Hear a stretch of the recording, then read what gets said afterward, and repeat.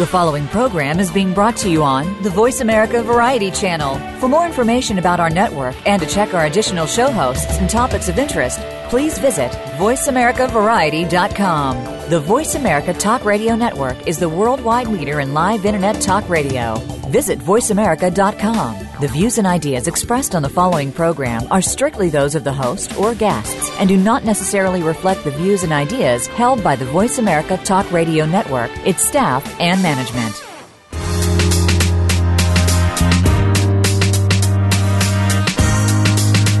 This is Goodnight Maryland Radio with your host, Nina Boski. It's been more than 50 years since the tragic death of one of Hollywood's biggest stars at the time and in history, Marilyn Monroe. Nina seeks to uncover the life and death of this legendary star as it coincides with the pre-production of the feature film Goodnight Marilyn. You'll get a chance to question, explore, and discover the secrets surrounding what really happened that fateful night back in 1962. Let's start the conversation. Here is the host of Goodnight Maryland Radio, Nina Boski. Hi, everyone. I'm Nina Boski for Goodnight Maryland Radio, and welcome to the show as we explore the investigation, the life, and the movie all surrounding Miss M.M. herself. Well, as Goodnight Maryland fans, we are growing around the world each and every day. We have some shout-outs.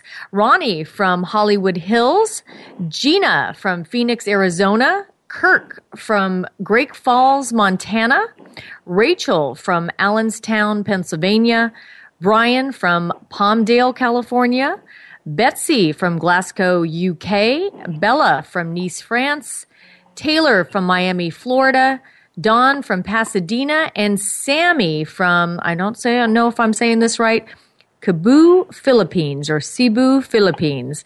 Also, a very special happy birthday, as I said, to our really good Goodnight Maryland team member, Lisa Ando, another Aries. We had Gary last week, and now we have Lisa this week. A very special birthday to her as we move into April. And we also have a very special guest this week.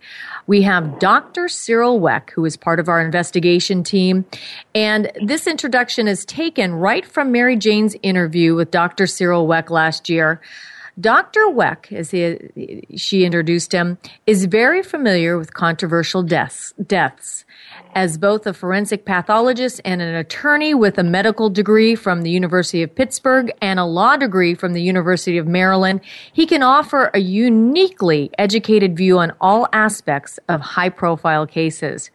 He has consulted and provided expert witness on the who's who of famous cases, both John and Robert Kennedy, Martin Luther King Jr., Elvis Presley, O.J. Simpson, Sharon Tate, John Benet Ramsey, and Anna Nicole Smith, among others. He has testified in over thousands and thousands of court cases, published over 500 professional papers, and authored and co-authored 44 books. He has personally performed approximately 17,000 autopsies and consulted in an additional 35,000. If there's anyone who can offer some insight and clarification into the death of Marilyn Monroe, Dr. Wecht is the man to do it. Welcome to the show, Dr. Wecht. Thank you. A pleasure being with you and your other guest. Well, so many people are claiming to be part of Marilyn's life that it really does become confusing to know who all the players are. And really, we're finding out who isn't. And this season, we are taking an in-depth look at what is really going on as we dissect the 1982 DA report. Well, there's a lot of information in the DA report about the pathology, and that's what we're going to be talking about today. And we're getting more clarification on this case. And this is a wonderful opportunity for us to really break down what is tangible in form, what is real and what is not. You know, you cannot debate science. I think some of the confusion out there is that there are a lot of stories that have been aired over the years, and some people talking about her dying in the middle of the night, and some people say at daylight, and then there's the issue about how she died and the pathology around it. So we're going to find out today what is possible and what isn't. But before we get into this week's show, I have some special people I need to thank. Randall Libero, our executive producer of Goodnight Maryland, also the Voice America Radio Network's We also have Joe filling in for Mike this week as our engineer, and Jennifer, our social media person, and of course the Goodnight Maryland panel and the Goodnight Maryland fans. We could not do this without you. And because I feel very passionate about this, if you go to the goodnightmaryland.com website, up at the top there is a tab that says petition. And we are asking you to sign the petition, not to get into the whole, was she murdered? What was happening? It's just very simple to overturn the coroner findings from probable suicide to even undetermined or accidental, unless we find something more in our investigation, which is coming up, the real life investigation. So with that, get started. Let's get started. Goodnight Maryland with radio with me. The panel is back. Gary Vitacco Robles, the best-selling author of Icon, The Lifetimes and Films of Marilyn Monroe, and Immortal Maryland's Marijane Gray and Leslie Kasperowicz. We are discussing the 641-page DA report, and this week we're jumping right in. We are going to talk to Dr. Cyril Wecht. And Marijane, you are here with us, and you conducted an interview with Dr. Wecht, which was very compelling. And if you haven't gone to the Immortal Maryland's website, I'm going to suggest that you do after you listen to this show as well, because it's right there in black and white, a lot of the information there. So, Marijane, why don't you give us a little overview of your interview with him and some of the things that are still plaguing the Maryland fans out there? Okay. I was honored to interview Dr. Wecht last August, and the focus of our interview was going over and kind of taking apart the autopsy report and delving into what some of the medical and pathology terminology meant for the average layperson who may have difficulty making sense of all these medical terms. And then the other thing we mainly addressed was some of the things from the autopsy and the toxicology that have spawned conspiracies, that people would say, oh, well, this is evidence of foul play. But when you look at it from a pathology perspective, Dr. Wecht was able to clear up that a lot of it is actually completely natural. So in jumping right in, Marijane, I know some of the things that you asked him. You still had some follow-up questions. Before I get to Leslie, is there one question you'd like to ask him as a follow-up? I did, actually. There was one more thing I wanted to clarify. Dr. Wecht, you had said that you couldn't rule out the possibility of the drugs being administered via injection. But then my question would be, if the body had enough time to metabolize 13 milligrams of Nembutal in the liver, wouldn't that cancel out the injection? Because you had said that it would take 4 to 6 minutes to die from an intravenous injection of drugs. Well, yes, depending upon how rapidly the infusion is made, and of course what the quantity is, then you would not live a long time. However, sometimes people can be put into a deep state, a deep comatose state beyond stupor, and it's on the doorstep of death, but not really with all of the metabolic processes shut down. And so, therefore, on occasion, you will have some drug deaths where the person is immediately made unconscious, moves, as I've said, through stupor into coma, but doesn't really stop completely respiratory and cardiac activity. And therefore, in such cases, even though the metabolic rate is markedly slowed, it does continue for some time. So one has to keep that in mind in terms of evaluating the presence of a drug in organ systems, beyond the blood. But you make a very good point, and the fact that there is such a level in liver tissue does argue against intravenous injection. Thank you so much. All right. So Leslie Kasperowicz, I know you had some questions for Dr. Wecht as well, and I want to have you jump right in as well. All right. Thanks, Nina. My first question really was very similar to Mary Jane's question. I really wondered, because a lot of the questions in this case seem to hinge on whether the overdose might have been administered in some other way other than orally, specifically generally injection, as Mary Jane mentioned, or enema. I guess my main question is, do you see, when you look at the pathology in this case, do you see any indication that it could have been anything other than oral, or would you generally believe that it would be an oral injection in this case? Well, there's nothing of a definitive nature to corroborate, substantiate an allegation, a belief that there was an intravenous or even subcutaneous injection.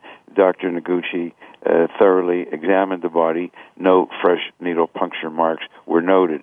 Now, of course, you can have an injection sometimes in an obscure place, even under nails. I've seen some people who are long-time addicts between toes and so on to obscure the sites, as nobody sees it then on their hands or elsewhere on their bodies. On a man who has hair on the body to an extensive degree, of course, sometimes with a very small bore needle, it would be difficult to identify a needle puncture site. In a woman, you don't have that kind of chest hair or pubic hair, so that further argues against there having been a needle puncture site.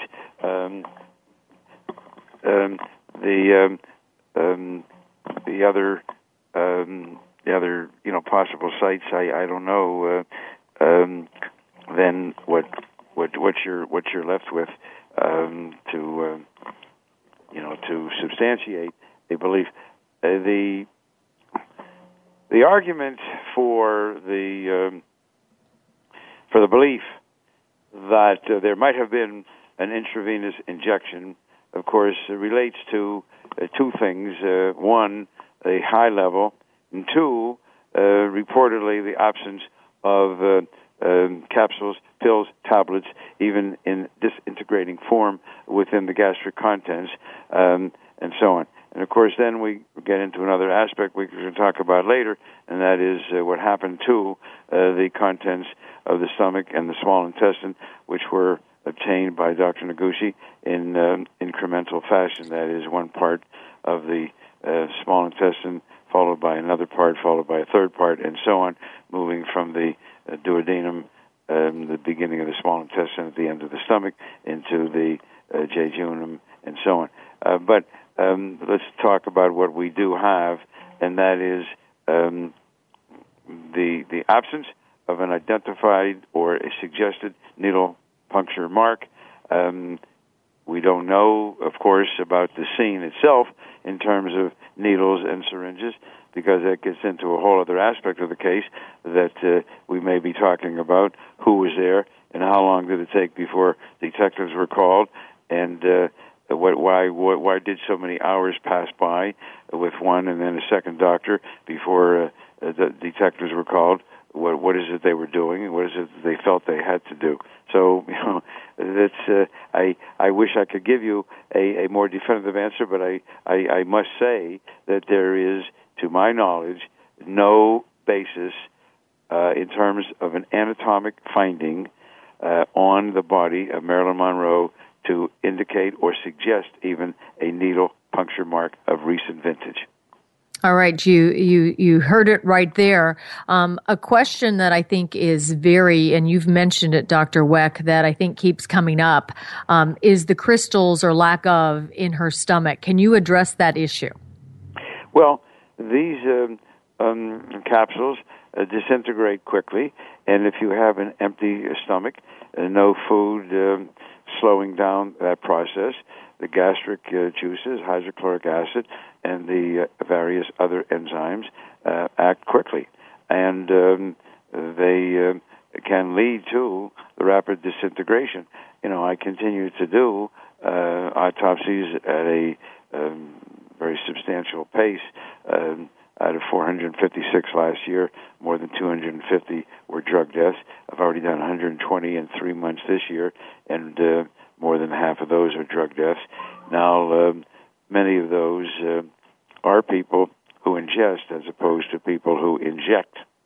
And I can tell you, really thinking about it as I speak and address this point now, that it is rare for me to find tablets, pills, capsules in the stomach.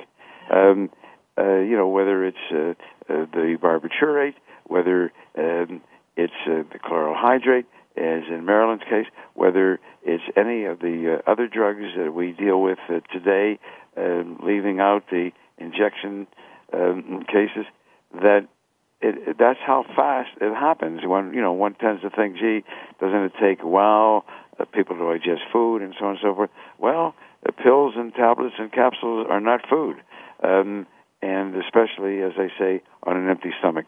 So there were no findings of any substantial nature, no significant degradation products, such as to suggest capsules, and that doesn't square with the number of capsules, tablets that she would have had to have ingested in order to have reached those high levels of Nembutal and chloral hydrate. Then you move to the next question of Dr. Noguchi collecting those specimens, identifying them separately, gastric contents, and then, as I've said before, portions from the small bowel, and then those specimens disappearing, being destroyed, whatever happened, discarded. I don't think we know for sure.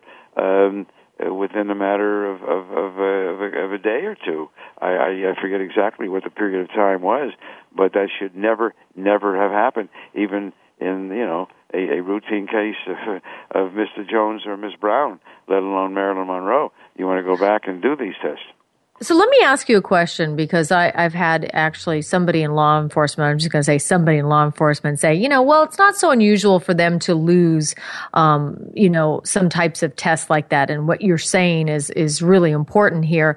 From the cases you've worked on, have you ever, you said, the average Joe, let alone Marilyn Monroe, have you ever seen somebody really lose these types of tests, in a kind of a general way like this? I find it hard to accept that statement made by your friend or whomever, and it's I'm not defending the Los Angeles County Medical Examiner Coroner's Office. I have no personal feeling one way or another, but I do want to point out that this is and was a competent, experienced laboratory, one of the best laboratories around. And while they were very busy, they knew what they had to do.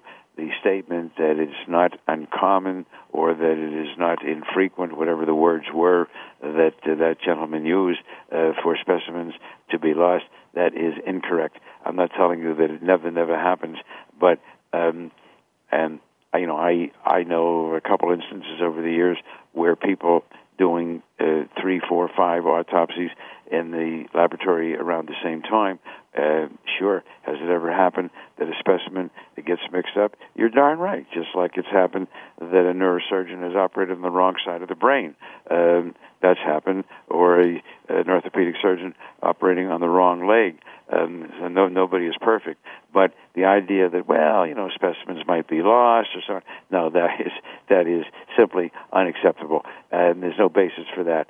I do not know, and I'm sorry that toxicologist is not around. I think it was Dr. Abernathy. I knew him also from the American Academy of Forensic Sciences. I'm uncomfortable. What shall I say? I can't make it any stronger, not to be nice, but I have no basis to be stronger. But I find it quite puzzling that this case, and Marilyn Monroe is not Susie Jones or Harriet Brown. She is Marilyn Monroe, okay? And Dr. Noguchi collected what he had to collect, and there is a reason for that. When you want to get into segmental analysis in order to try to temporally quantitate the periodicity, and it gives some idea, well, what might have been taken within a half hour, then an hour, and so on and so forth.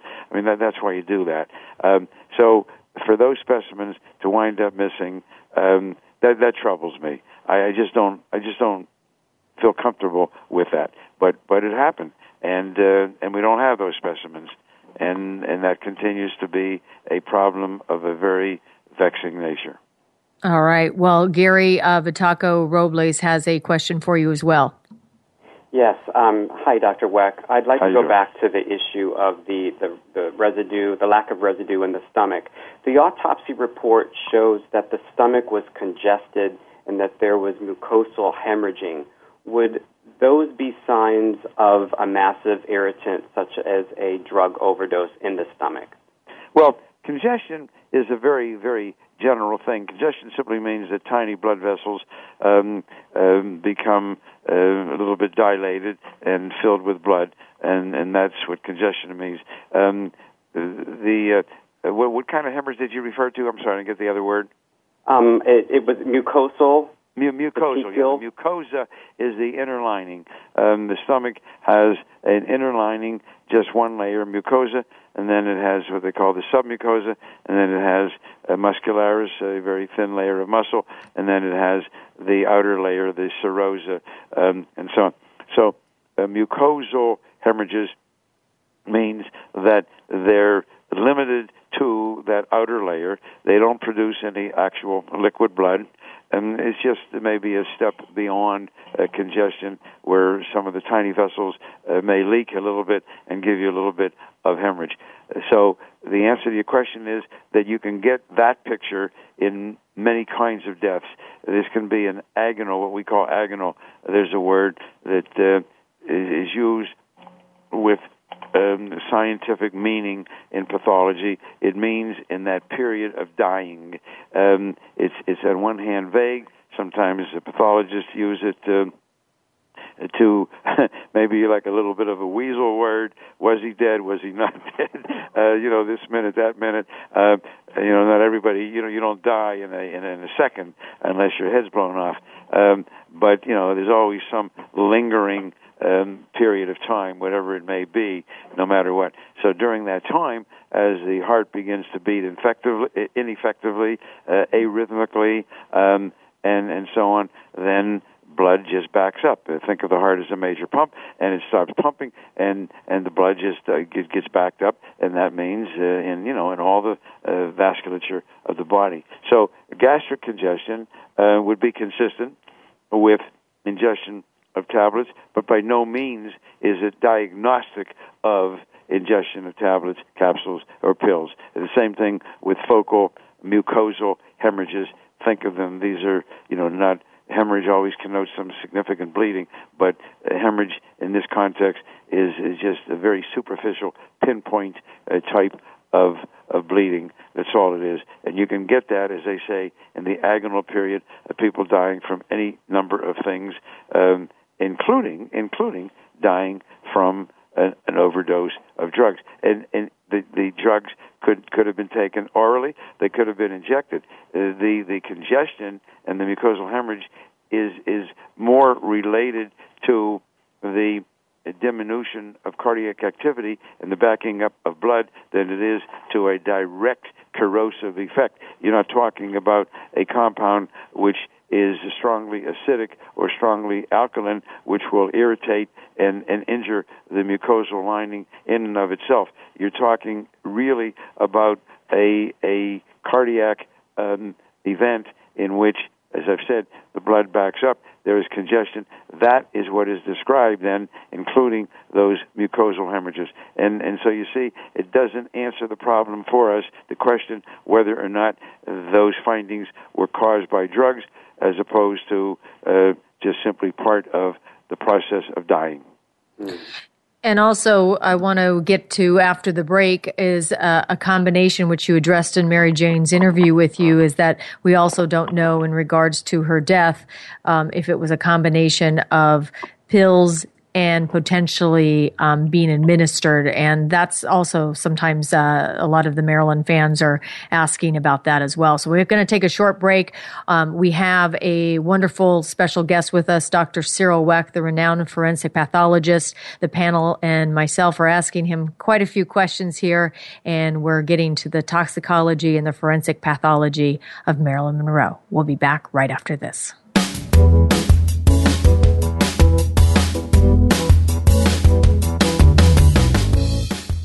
Become our friend on Facebook. Post your thoughts about our shows and network on our timeline. Visit facebook.com/Voice America. The latest business information is made simple with the Voice America Business Network. The professionals in the business world bring you live talk radio shows featuring an array of business topics, strategies for building wealth, sales and marketing, stock trading, investing, and business technology. Voice America Business hosts are professionals in their fields and bring to the airwaves weekly business discussions that offer up-to-date information, advice, and education. The Voice America Business Network. The bottom line in business talk. If you think you've seen online TV before, let us surprise you. VoiceAmerica.tv is online now. The leader in live internet talk radio has done it again. Multiple channels, a state-of-the-art viewing experience, live and on-demand programs streaming 24 hours a day. It's exactly what you want, when you want it. VoiceAmerica.tv. From health and wellness to business, sports, and everything in between. Discover our new world. Visit VoiceAmerica.tv now and experience the future of online television. VoiceAmerica.tv. These days, everyone is looking for information on staying young, healthy, and fit. The Voice America Health and Wellness Network is here to help you on your quest to better health and a better you. We talk about everything from diet, fitness, and aging to substance abuse, personal growth, mental health, and much more. Learn from our experts who cover health and wellness from traditional and holistic perspectives. Tune in to the Voice America Health and Wellness Network. Healthy living starts here. Follow us on Twitter @VoiceAmericaTRN. Get the lowdown on guests, new shows, and your favorites. That's VoiceAmericaTRN.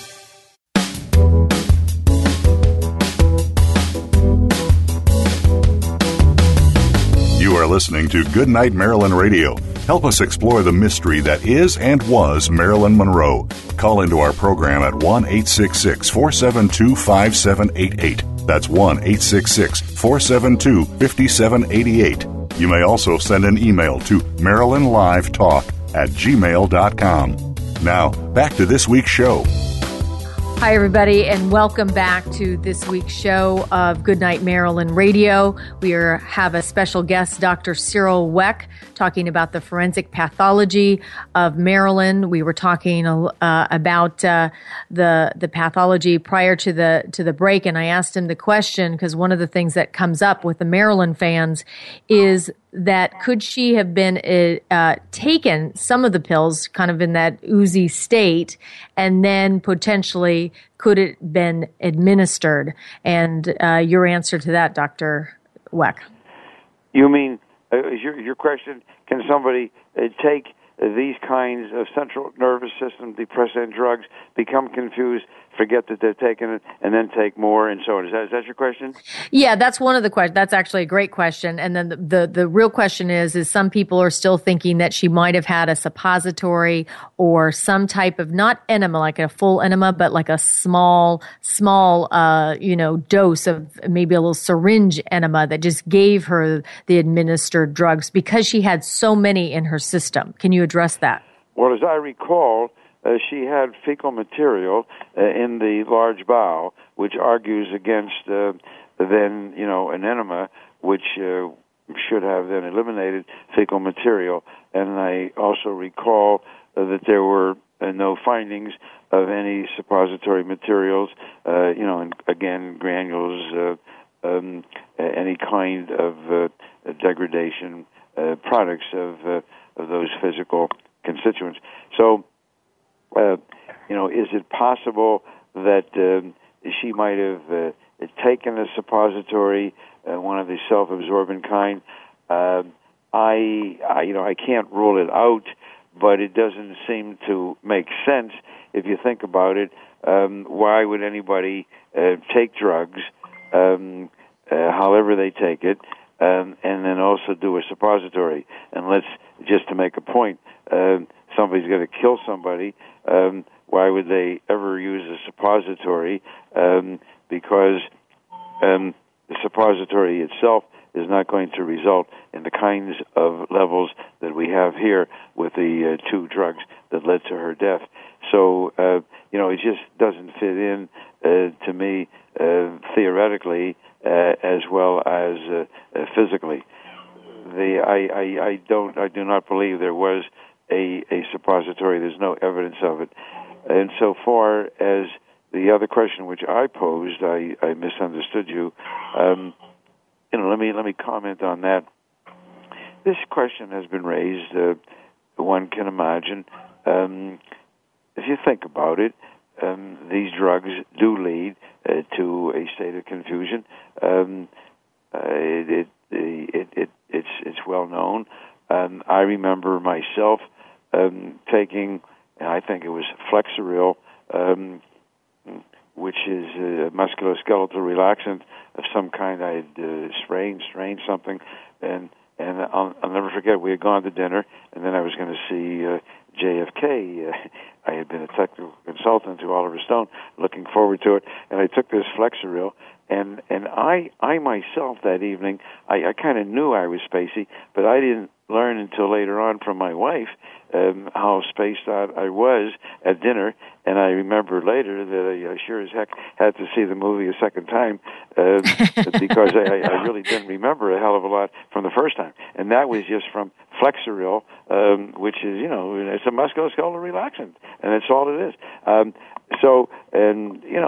remember when I was in the Air Force, and I used to take Air Force hops on weekends. They called Goonie Birds. They were C-47 transport planes, and they just had bucket seats of hard metal. And the pilot would do you a favor. They were getting in their flying hours because they were in class all week at that big base. And so I was single, go here, go there, whatever. And I would take Benadryl, and Benadryl would just knock me out. So I'm a full-bodied, healthy male. I'm just using myself as an example, nothing to boast of. I guess I should be embarrassed. But the point I'm making is that some people are more sensitive than others. So back to, is it possible, is it conceivable, is it physiologically plausible? Somebody takes a drug or so and becomes confused and forgets. Sure, why not?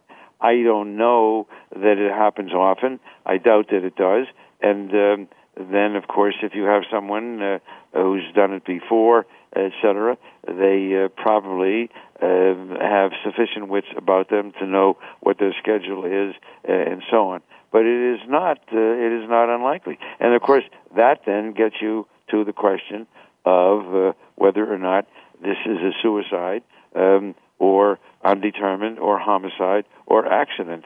And I don't know. I don't want to get ahead of you, Nina.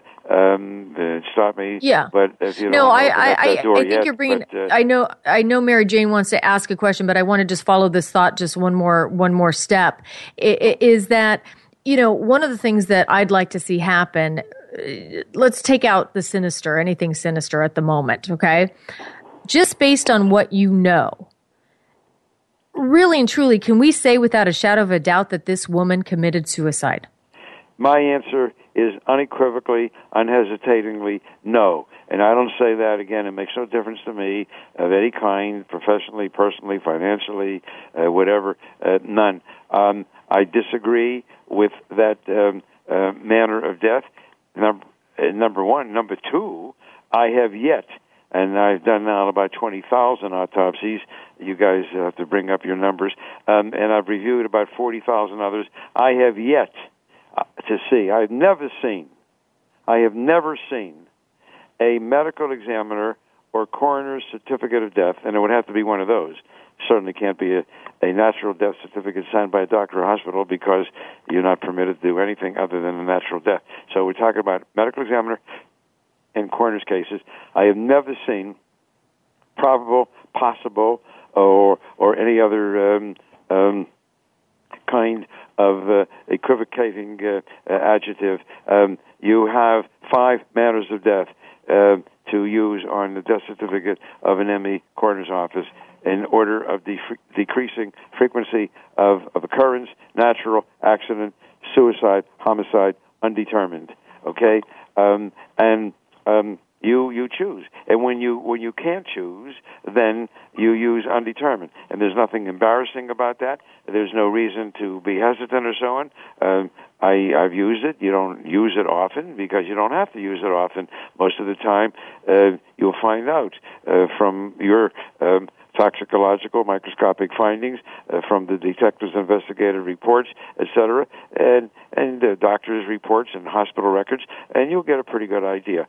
But there are cases when you just cannot be sure, and I think that this is a case as far as I know it. I mean, at that point in time, they hadn't finished. They should not have finished a thorough investigation and rule out, even homicide until everybody possibly who had been there been questioned and so on. But let's set that aside, and you're left with accident versus suicide. How can you be sure? As far as I know, there's no suicide note, as far as I recall, and you good folks probably know more about these details than I. That Marilyn had spoken with people, Joe DiMaggio's son, her stepson, from an earlier marriage, and so on, had not voiced any thoughts of a suicidal nature, no suicidal ideation expressed, at least around that time, and so on and so forth. So how do we know what was going on, and why could it not have been accidental? And as a matter of fact, let me tell you this, that today, with all of the drug deaths, and I told you, the numbers relating to me and so on, I can tell you this, that to my knowledge, there may be exceptions, but to my knowledge, and I'm not aware of any exception, when you have 2 or more drugs involved in leading to acute combined drug overdose fatality, medical examiners, experienced forensic pathologists are calling these cases accidental. They are not calling them suicidal. The idea being that if you're going to commit suicide, you know what I mean, you don't fool around with 2 or more drugs. I'm not saying that it doesn't ever happen and that it's impossible. But what I'm saying is that most people, if you want to commit suicide, you just go ahead and you grab that fistful of whatever it is and you do it. So I'm not saying that it's impossible in Marilyn's case, but I'm saying that it's a strong argument to be made that one can't be sure that it was suicide unless they know more than I know, or thought I know, or think that I remembered. And I'll ask you, all your good folks here, to tell me if there's more to it that I'm not aware of. But if I'm right, then this is a manner of death that should have definitely been signed out as undetermined, not being sure that it was suicide at all. And remember, between suicide and accident, for moral, ethical, legal, financial, religious reasons, and I don't hesitate to say this, as a coroner medical examiner, when I'm torn betwixt and between, I mean, I never covered up a suicide. But if there wasn't, if there wasn't pretty clear evidence of a suicidal nature, of a forensic nature, and so on, I certainly did not then go with suicide because of my pseudo-Freudian analysis. I would leave it then as undetermined, and if there was reason to believe that it was accidental, like several drugs, then that's what I would call it, as I do today when I have multiple drugs involved. Well, that's really important, that distinction, and that's a key aspect, I think, why the Maryland fans, at the very least, are not happy with the fact that it says probable suicide. Mary Jane, you wanted to ask a question as well. Yes, Dr. Wecht, since you are both a forensic pathologist and an attorney, you are the perfect person to ask this question. We had touched on it in our previous interview, but between June 7th and August 3rd, a single doctor prescribed Marilyn 772 barbiturates, and while he was telling investigators that he was trying to wean her off of drugs, and he flat out said that he didn't give her the chloral hydrate that killed her, and it later came to light that he did in fact prescribe it. You had said that federal statutes set forth criteria for when criminal charges can be brought against a doctor who prescribes inordinate amounts, and this would be a classic example. So my question is, what is that criteria, and what do you think that doctor should have been charged with? Very good question, observation. Every state and federal law has a statute that permits the criminal prosecution of a physician for prescribing drugs that lead to the death of somebody if the prescription is in excessive amounts and so on. In fact, you good folks out there in California, it was just 2-3 months ago, a woman doctor, an Asian woman doctor, wasn't she? She was convicted of I think, of serious murder charges, the deaths of 2 people for whom she had prescribed heavy doses of any of you know that? I forget her name. I don't remember. All right, well, look it up. You'll see it. Just within the past, certainly within the past half year, I think maybe 3-4 months, I have testified in both state and federal courts in such cases. And I believe, by the way, I don't want to digress, that there should be more such actions. And I don't say this because I have a prosecutorial bent. I do not. I'm not prosecutorially minded. But I am very, very upset with physicians generally. And in fact, I had a letter to the editor of the New York Times published this past Sunday, which was on that very point. More than half of my drug deaths are people who got started on these drugs by their doctors. The number, get back to Marilyn Monroe, the quantities that were prescribed by that doctor are absolutely out of the ballpark, and his statement that he was weaning her away from the drugs is totally absurd, and so on. And I believe that he could well have been charged. It would be manslaughter. It wouldn't be first, second. It could rise possibly to third-degree murder, but certainly manslaughter. And, you know, you have Dr. Conrad Murray, and think about that Michael Jackson case, and it's not exactly the same, but thinking of a doctor who prescribed medication, and then you had the 2 doctors. They were not then charged criminally, but they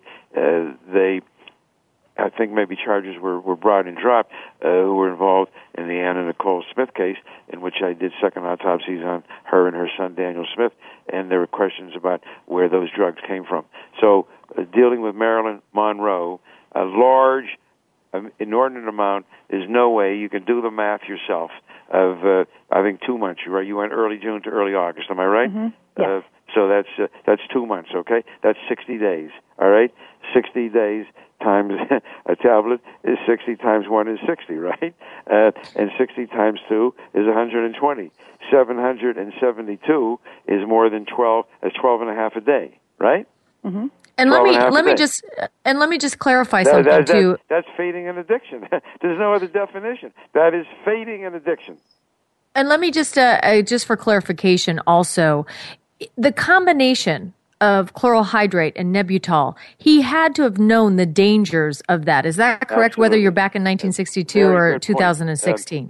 When you give one central nervous system depressant, look, the barbitol, the barbiturate, it's a sedative, is to induce sleep. Chloral hydrate is to induce sleep. Also, I remember when I was an intern, it was a very popular drug.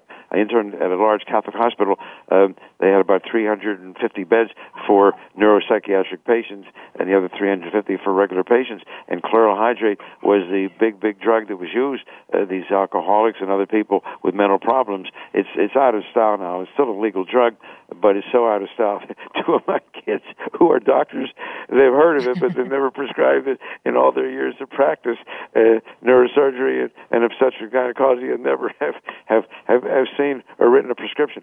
But it is around. But the point is that, my God, if you're giving one of those, you don't have to give another one. I mean, it's absurd. And one of the doctors is a psychiatrist, right? And yes. What was the other doctor? An internist? The other one was Dr. Engelberg, Hyman Engelberg. An internist, right. So, both of them certainly should know. And, again, not a matter of giving anybody pleasure by disciplining them, taking away their license. It wouldn't bring Marilyn Monroe back. But in answer to your question, do I believe that case, in fact, if it occurred today, that would be a case in which I would be willing to bet that a district attorney would most likely make a move because of the celebrity involved and the quantity involved, and then there's other circumstances, cleaning up whatever the heck they did there for a few hours. We haven't talked about that. The housekeeper calls one doctor, the psychiatrist, I think. He was there for, 2, 3, 4 hours. He calls the other doctor. The other doctor comes for another couple, 3 hours before the detectives are called, and then a while before a medical examiner even sees the body and so on. I mean, this is absolutely unacceptable. And I wish that the good people of Los Angeles would get their act together. Enough of this business already, like, O.J. Simpson, talk about that another day, with his wife and Ron Goldman lying around for a whole bunch of hours before the medical examiner is called. John Benet Ramsey lying around for several hours before the medical examiner, coroner comes and so on.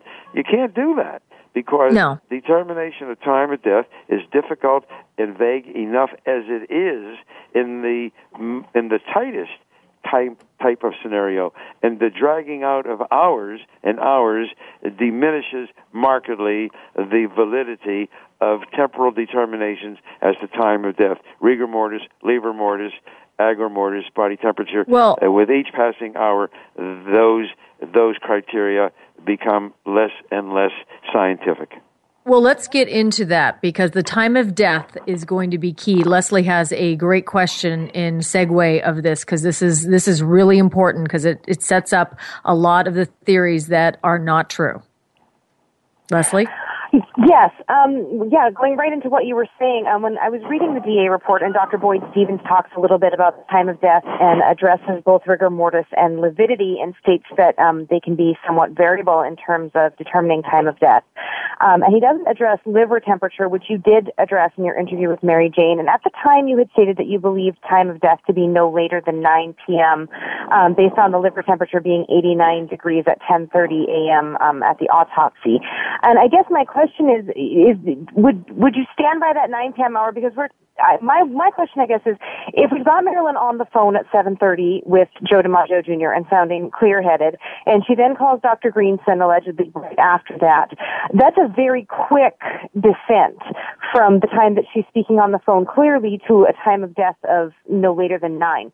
So I guess my question there is there any possibility that, based on the variability of those things, that the time of body temperatures decline in a normal environment. I mean, not excessively hot, not excessively cold, just room temperature and so on. It's not fixed to the tenth of a degree or so on, but the formula we use is within the first hour, 1.5 to 2 degrees Fahrenheit, the temperature drops, and then with each hour thereafter, 1 more degree. So if you start off with a body temperature of 98.7 and so on, and you wind up with 89, as I recall our discussion, or if you're asking me afresh now, that you do your calculation, so you're down then, about 10 degrees, and so using the formula I just gave you, let's say if you have a couple degrees for the first hour and one after that, so you're talking about 9 hours or so. So when was that temperature taken? At 10:30 a.m. Pardon me? At 10:30 a.m. 10:30 a.m. And I don't know how I took it back to 9 p.m. then, because 9 p.m. would be then about 13 and a half hours. That's going back too far. If those temperatures are correct, based upon so if going back from that 10:30 a.m. to 89 degrees, let's say you got about 9-10 hours approximately for the time of death. So if I said 9, I don't know how if I said that, then I correct myself now. 9-10 hours going back from 10:30 would be 1 o'clock 12:30 midnight after about midnight. What? Am I right about that? Something like that. So if the time of death then was a little bit later, that would allow a little more time for the absorption of the pills, I guess. Yes. Okay. Yes. So what are we actually looking then at the time of death? Because I think that's one of the keys that we have. Going with the temperature, and then, of course, rigor mortis is the body stiffening, and the body's been moved and handled and so on. Livor mortis, the gravitational settling of blood. As I recall, rigor mortis was fixed, and livor mortis, the reddish-purple discoloration in the dependent portions of the body based upon the position of the individual when she died, as in this case, and then the body temperature with a special thermometer into the liver or high up into the rectum, and so on. So putting those all together, rigor begins to fix after a couple hours, 2 to 4 hours, and then by 8 to 12 hours, it becomes fixed, firm. And livor mortis begins to develop in a couple of hours, and again, in a similar time, pretty much, becomes fixed, although you can develop a second pattern of livor mortis if the body is changed into a second position. So if there was fixed rigor mortis, and there was fixed livor mortis, and the body temperature was 89, so and the body temperature would be more scientific and less susceptible to individual variation than rigor and livor, or I would say that if that temperature 10:30, so going back 9 hours roughly would be like 1:30, and 10 hours at 12. Yeah, so I would place it then based upon those findings somewhere. Let's say around 12:30 to 2 o'clock in the morning. That she passed away, based on what you know. Yeah, that she died. Yeah, that she died. Yes. Now, could she, going back to what we talked about at the very beginning, could she have been lingering on? Remember, death does not occur in a second. Even forget pills and everything else. You got 4 or 5 minutes of oxygen in your brain. That's going to sustain you in terms of death. Again, unless somebody shoots your head off. Yes. So I mean, and then when you get with drugs involved, you just don't know how fast the cardiac activity, because you can get the diminution of cardiac activity, and if you don't get the ventricular fibrillation, if you don't get a significant cardiac arrhythmia, and the heart is still able to beat with some rhythmicity, albeit weak, then you may still linger on in a deep comatose state. All right, Dr. Cyril Wecht, I can't believe we went so over with you today, but it's so fascinating. We could probably have you on for 5 shows. I want to say thank you on the behalf of the panel and myself. Thank you so much for being on the show with us. My pleasure being with all of you. I'm sorry to have talked so much, but you guys can now pick it apart, and you'll have other things to talk about privately and on future shows. And we'll look forward to it soon. That wraps another week's show. We'll be back next week with Goodnight Maryland Radio.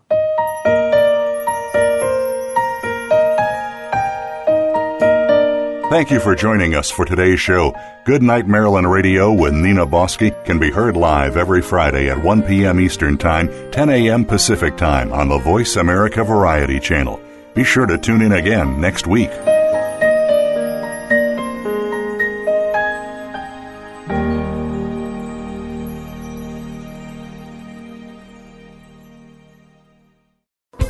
Thanks again for listening to the preceding program, brought to you on the Voice America Variety Channel. For more information about our network and to check out additional show hosts and topics of interest, please visit VoiceAmericaVariety.com. The Voice America Talk Radio Network is the worldwide leader in live Internet talk radio. Visit VoiceAmerica.com. The views and ideas expressed on the preceding program are strictly those of the hosts or guests and do not necessarily reflect the views and ideas held by Voice America Talk Radio Network, its staff, and management.